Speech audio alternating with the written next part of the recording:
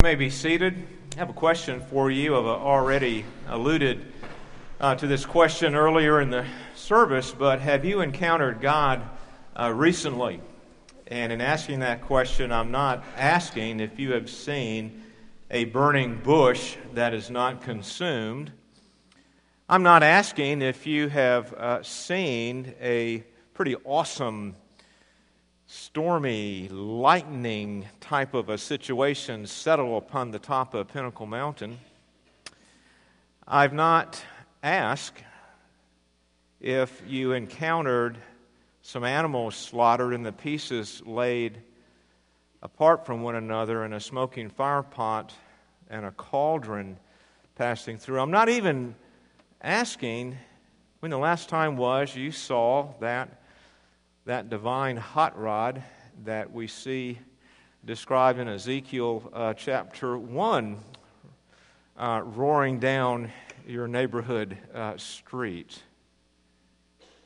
Have you encountered God recently? You know, the saints in the Old Testament, at least some of them on some occasions, did encounter God with these visible manifestations of God that theologians call theophanies. And one thing that I would like to encourage us with today is that I understand the passage that is before us in Daniel chapter 10, and especially verses 5 through 12, as being one of those visible manifestations of God to one of our Old Testament brethren, Daniel. You may remember in verse 1, there we read that this heavenly messenger came to give Daniel understanding about the future. But also I would like for us to consider an additional purpose, that because of this powerful, visible manifestation of God, Daniel came to see the all-sufficiency and all-gloriousness of God, who is sovereign over the future and is able to supply every need for His children in the future. And what Daniel came away with was a greater confidence in this God as he faced the future. And that really is the lesson that I would have for us today. But we have something better than a visible manifestation of God. We have something better than a smoking fire pot and a cauldron occasionally passing through animal pieces like Abraham saw in Genesis chapter 15.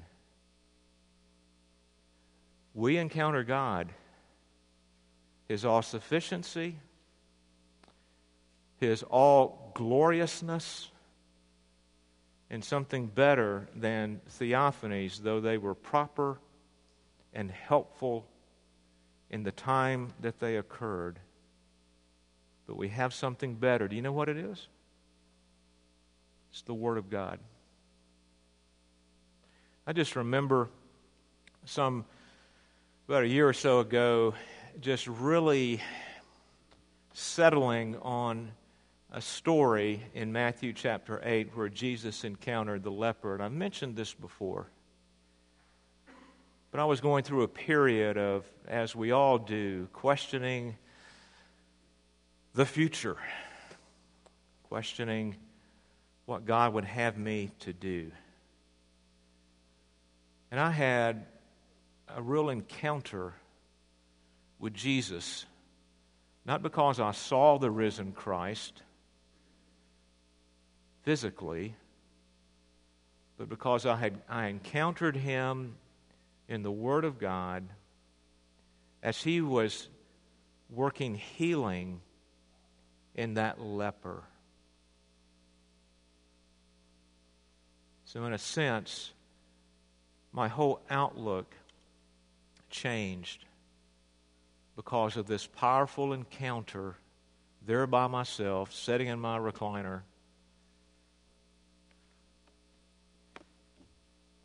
With the Word of God. So have you encountered God recently? That's what we want to talk about today. We want to see that Daniel encountered God. And he was able to stand and face the future because of it.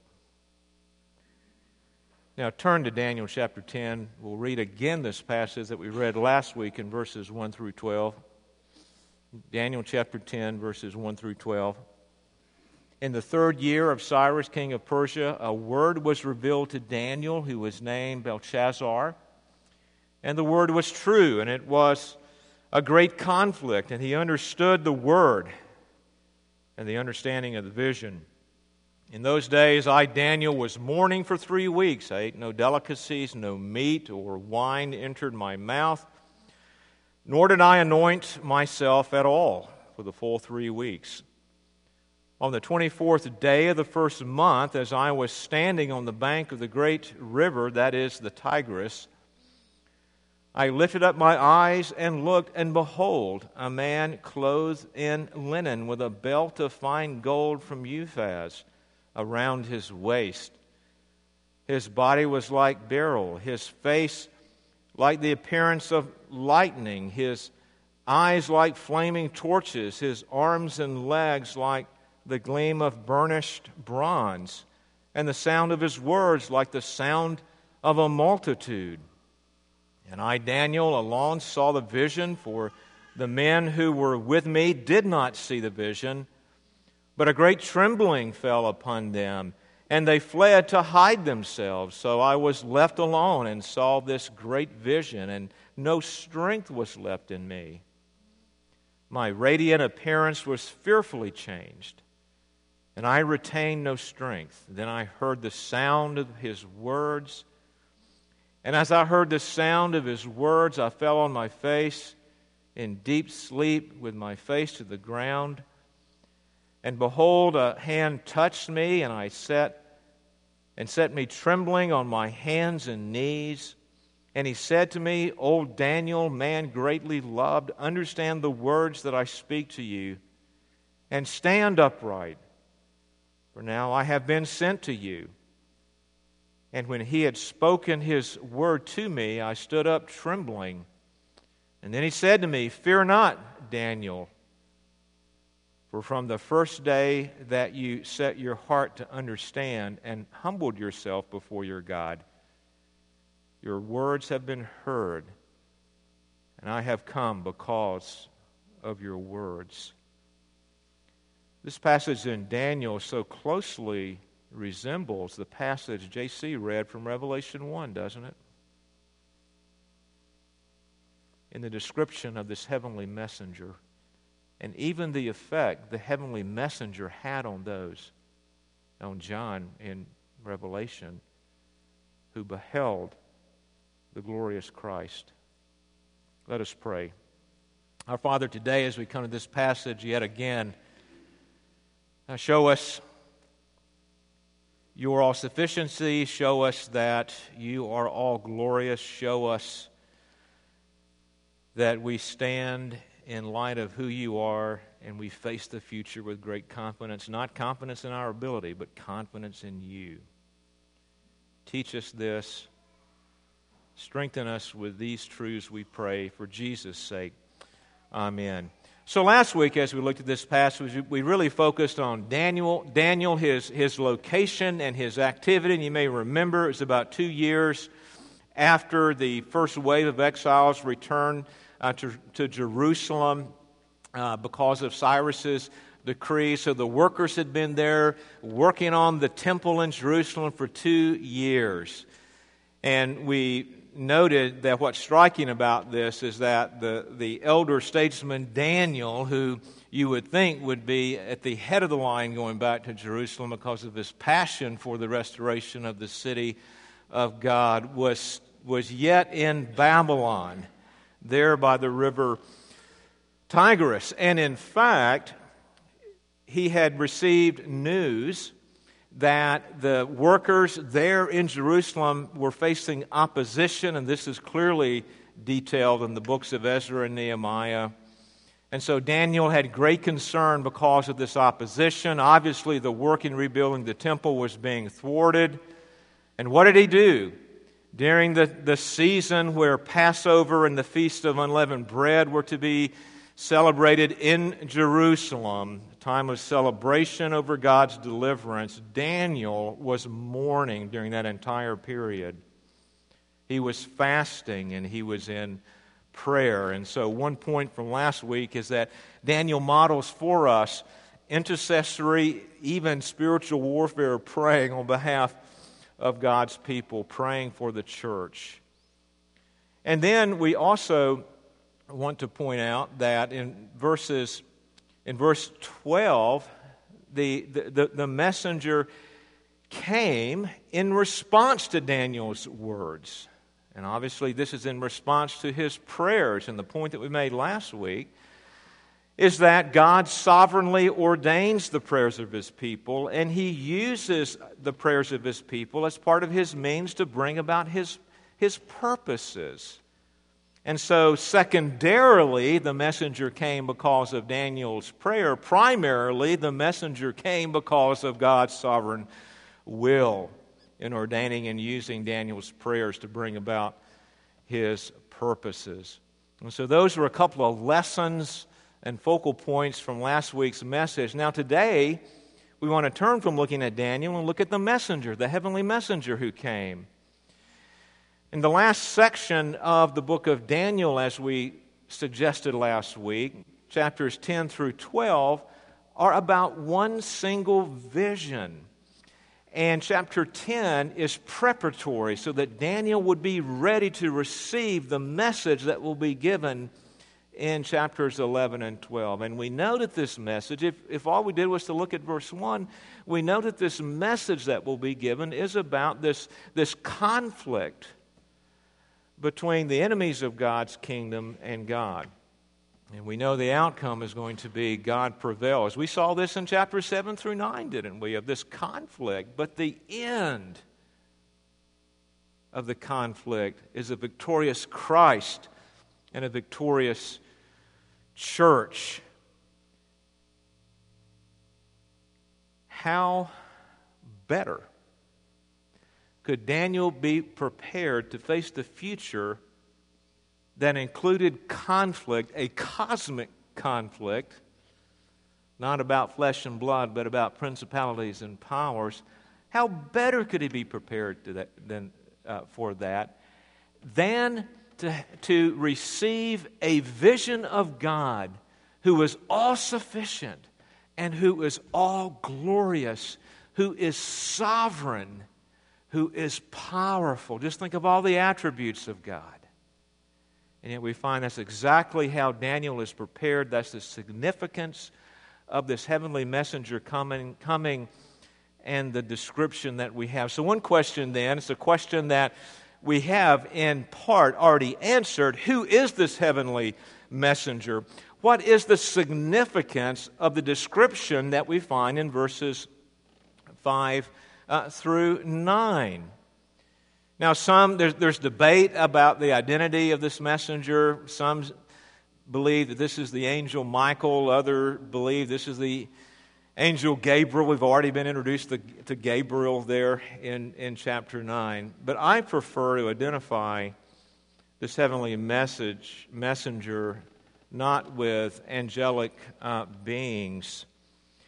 In light of the description that we have of this heavenly visitor, in light of the effect that this messenger had on Daniel and his companions, in light of the fact that Daniel, as we'll see next week, addresses this heavenly messenger as Lord, in light of the fact that there are similarities between this description, this encounter of Daniel with this heavenly messenger with other theophanies, visible manifestations of God throughout the Old Testament, it leads me to this identity, that it is a theophany, that it is a visible manifestation of God. And I would even go a step further. that it's not merely a theophany, but a Christophany, which is a visible manifestation of the pre-incarnate Christ.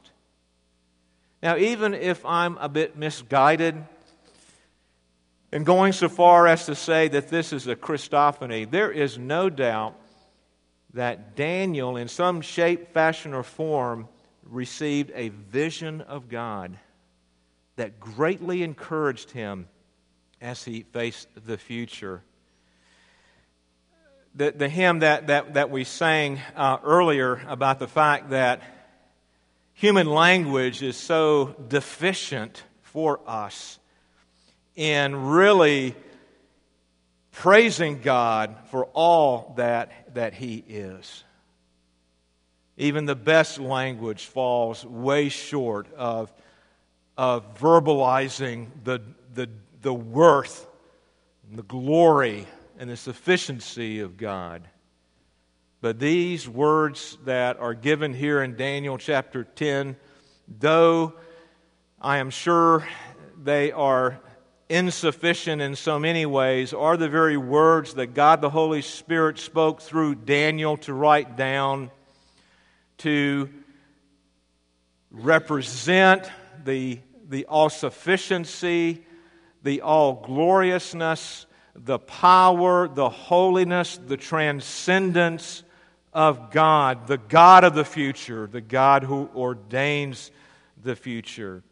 And so in verses 5 through 6, Daniel lifted up his eyes, and behold, a man clothed in linen, with a belt of fine gold from Uphaz around his waist. His body was like beryl, his face was like the appearance of lightning, his eyes like flaming torches, his arms and legs like the gleam of burnished bronze, and the sound of his words like the sound of a multitude. I mean, this description of this heavenly being really causes us to look at that statue that was in Nebuchadnezzar's dream in chapter 2 as this simply being a toy compared to the glory of this particular visible manifestation of this heavenly being.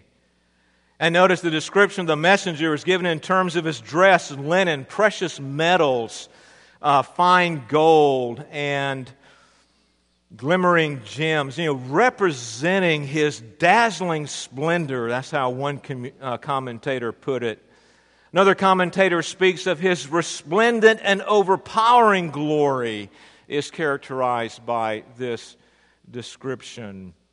His awesome power and glory and honor, a majestic, fearful presence is represented here. Think of the flames and the face communicating lightning and the deafening voice like the multitude speaking. What an awesome display of the overpowering glory, the overwhelming glory of God. And there was one phrase that came to my mind. It's the phrase, the dreadful majesty. In other words, no wonder John fell at Jesus' feet there in Revelation 1. And in particular, notice how this heavenly messenger is described. He is wearing linen. And our minds should be drawn to something very particular about linen. In the Mosaic Code, the priests were to wear linen. And think of the high priest who once a year would make the Day of Atonement, would make atonement dressed in linen and go in to the Holy of Holies. The dress of the messenger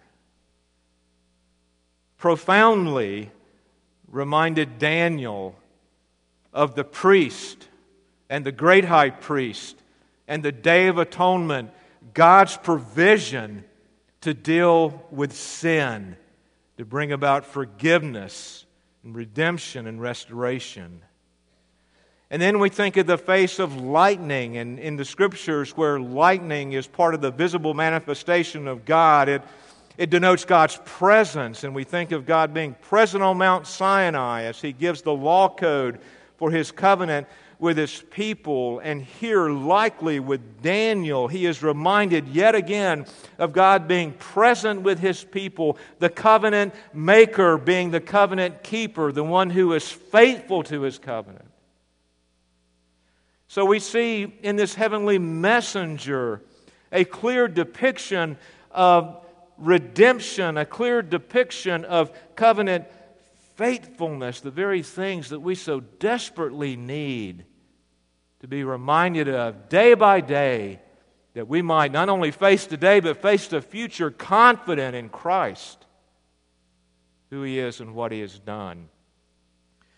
And the appearance of this messenger then points, in my view, to Christ, His exaltation as well as His humiliation, His work of redemption on our behalf. Just to read again the passage from Revelation chapter 1, verses 12 through 16, where there John is given instructions to encourage the seven churches that the one who died on the cross and rose from the grave is in control. He is the one who fulfilled the covenant stipulations on behalf of God's people. He is the one who is faithful to keep His covenant. He is the one who is alive and who is reigning today. He is in control. And here we see the Lord Jesus Christ described this way. Then I turned, said John, to see the voice that was speaking to me, and on turning I saw 7 golden lampstands. In the midst of the lampstands, one like a son of man, clothed with a long robe, with a golden sash around his chest. The hairs of his head were white like white wool, like snow. His eyes were like a flaming fire. His feet were like burnished bronze, refined in a furnace. And his voice was like the roar of many waters. In his right hand he held 7 stars. From his mouth came a sharp 2-edged sword, and his face was like the sun shining in full strength. I think it is not a stretch to view Daniel's vision of a heavenly messenger as a Christophany, an appearance in pre-incarnate form of the Lord Jesus Christ, our prophet, priest, and king, our faithful covenant keeper, our Redeemer. Look at the effect. The effect also points to this. This resplendent messenger affected Daniel and the men around him. Now, the men around Daniel in verse 7, we're told, didn't see what Daniel saw. The messenger was veiled to them. But the reality had an effect, right? Because these guys were so affected by this heavenly messenger that they were overpowered and overwhelmed, and they fled for cover. And poor Daniel is left alone. They're standing before this all-sufficient, all-glorious, overwhelming heavenly messenger. And we read in verse 8, Daniel being left alone, that he was so completely overwhelmed that his strength completely left him. And then we find in verse 9 that he fell on his face as the words of this heavenly messenger came upon him. And the effect clearly shows that Daniel and his companions were absolutely undone, like Isaiah was in Isaiah chapter 6 as he was before holy God, and overpowered and overwhelmed by this dreadful majesty of this heavenly messenger. What an encounter! And I like the way Dr. Ferguson puts it when he says this: even if the figure is not divine, Daniel's vision is still essentially theophanic in a nature, because it communicated to him a sense of the omnipotence and all-gloriousness of God. It reveals His absolute sufficiency to meet the needs of His people. And I like that. His absolute sufficiency to meet the needs of His people. And I think here is where we see the significance then of this appearance to Daniel. The effect that it had on him. Secondly, identifying this messenger as a theophany or a Christophany. made a huge difference in how Daniel would face the future. We see this in verses 10 and 12. In verse 9, remember, Daniel is so overcome, his strength is absolutely drained from him. He falls on his face, just like John did there in Revelation chapter 1 as he stood before this vision of Christ.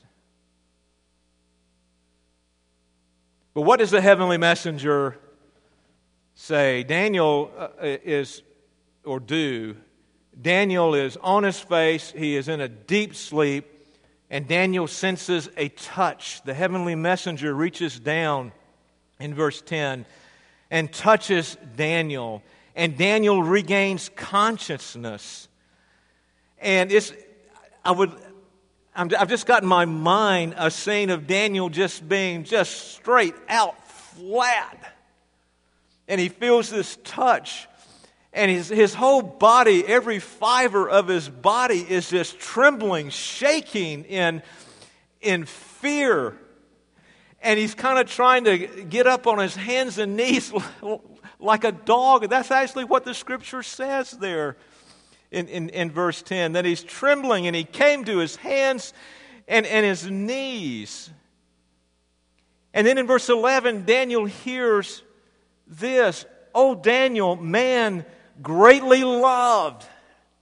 I am sure Daniel really needed to hear that and was glad to hear the fact that this heavenly messenger came not to destroy him, but came to communicate love to him. "Oh, Daniel, you are greatly loved." We see the transcendence of God. He's above and beyond.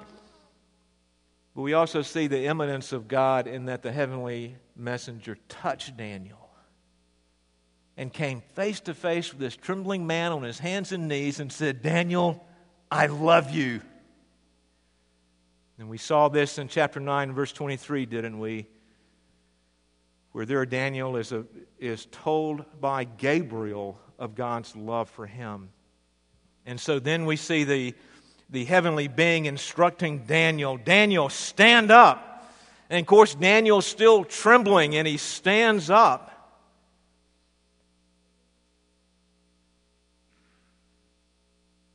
It's interesting. Sometimes when we think of the future, we might be fearful and we want to go hide in a corner, maybe get in a fetal position because we're so fearful. But the heavenly messenger says, "Daniel, stand upright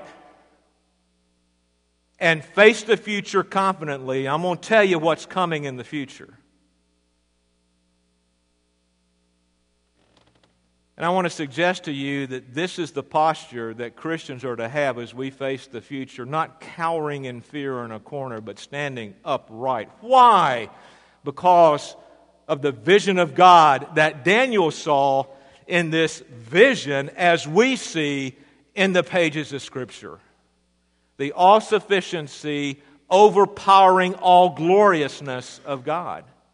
He's in charge of the future. He's ordained the future. We're in His hands. We have every reason to stand upright and face the future, confident not in ourselves, but in Him.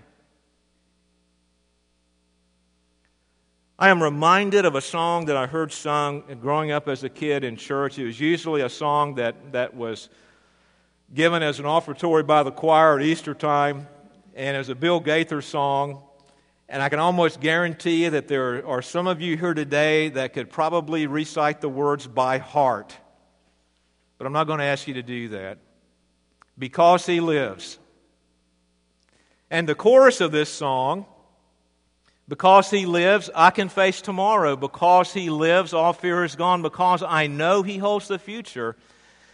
And life is worth the living just because He lives. And I think that song, that chorus, captures the sentiment that we find here in Daniel in receiving this heavenly vision. That, yes, this heavenly messenger holds the future. He ordained the future. He is sovereign over every aspect of the future. He is all-sufficient and all-glorious to meet every need of His people today and in the future. And we can trust Him. He is faithful. We stand and we tremble, not because we fear the future, but because of being in the presence as such an all-sufficient, overpowering, all-glorious God. That's why we tremble. But we stand. That's the point. Have you encountered God like Daniel? I have not, and I have. I have not, I confess it today, seen a burning bush that is not consumed. I have burned plenty of bushes, and they have been consumed. Even burned a field. About caught a man's tobacco field on fire. But I've never seen a burning bush that was not consumed. But I have had a vision of God similar to Daniel as I've opened the pages of Scripture and been greatly encouraged. You see, Daniel was brought to his knees in mourning because of his despair over the opposition that the brethren faced in Jerusalem. And in verse 12, Daniel was told, I've come to you, Daniel, to give you a message, the heavenly messenger said, that's going to encourage you with regards to your brothers in Jerusalem. But even more, Daniel, it's going to encourage you to stand confidently in God as you face the future. And it's the same message for you and me today, that as we read the Bible and as we encounter God in the Scriptures, as we see His all-sufficiency, as we see His all-gloriousness, as we see His covenant faithfulness, as we see His holiness, as we see all that He wants us to know about Him, as He's given to us in the pages of Scripture, as we turn and we see the Lord Jesus Christ and His perfect life and His redeeming work, all that He suffered on our behalf, all that He has done to give us the gift of eternal life, we should stand and face the future with great confidence. That we have a God who is transcendent and all glorious. We have a God who is immanent, who is with us, who touches us and says, I greatly love you. And so I just want to demonstrate just for you just a couple of things in closing. That as we go to the Word of God and we read passages like this, we encounter the all-sufficiency, we encounter the all-gloriousness, we encounter God in whom we can have complete confidence. Even a passage like Matthew 16:18, we've heard this 1,000 times. And I tell you, Peter, on this rock I will build my church, and the gates of hell shall not prevail against it. The power of Christ to establish His church, to build it, and it will never fail. One verse that has been a theme verse for this entire series that I've read several times is this, Jeremiah 29:11. And I tell you, you are Peter, for I know the plans I have for you, declares the Lord. Plans for welfare and not for evil, to give you a future and a hope. I mean, how encouraging is that as we face the future, to be reminded of God's sufficiency to give us a future.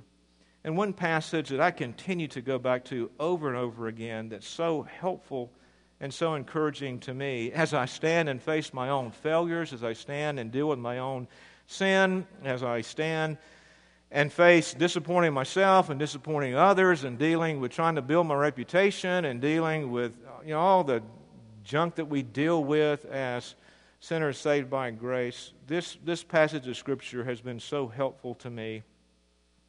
Zephaniah 3:17 through 20. The Lord your God is in your midst, a mighty one who will save. He will rejoice over you with gladness. He will quiet you with His love. He will exult over you with loud singing. I will gather those of you who mourn for the festival, so that you will no longer suffer reproach. Behold, at that time I will deal with all your oppressors, and I will save the lame and gather the outcast, and I will change their shame into praise and renown in all the earth. At that time I will bring you in. At that time I will gather you together, for I will make you renowned and praised among all the peoples of the earth when I restore your fortunes before your eyes, says the Lord. And I don't know how many times I've been so discouraged with my own life, and yet I read Zephaniah 3:17, and in Christ, God says, Tim, in all of your weakness and frailty and all of your failure, I rejoice over you with singing. And it has caused me to stand and face the day and face the future, not confident in my ability, but confident in the one who delights over me in Christ Jesus. And listen, I just want to say this to all of us, including myself. Don't look for a burning bush. You've got something better. Commit yourself to learn of God, His all-sufficiency, and His all-gloriousness. In the pages of Scripture, we have no excuse, do we? We've got Bibles. We've got them on our iPads and our iPhones. And I would suggest that we commit ourselves to studying the Word of God,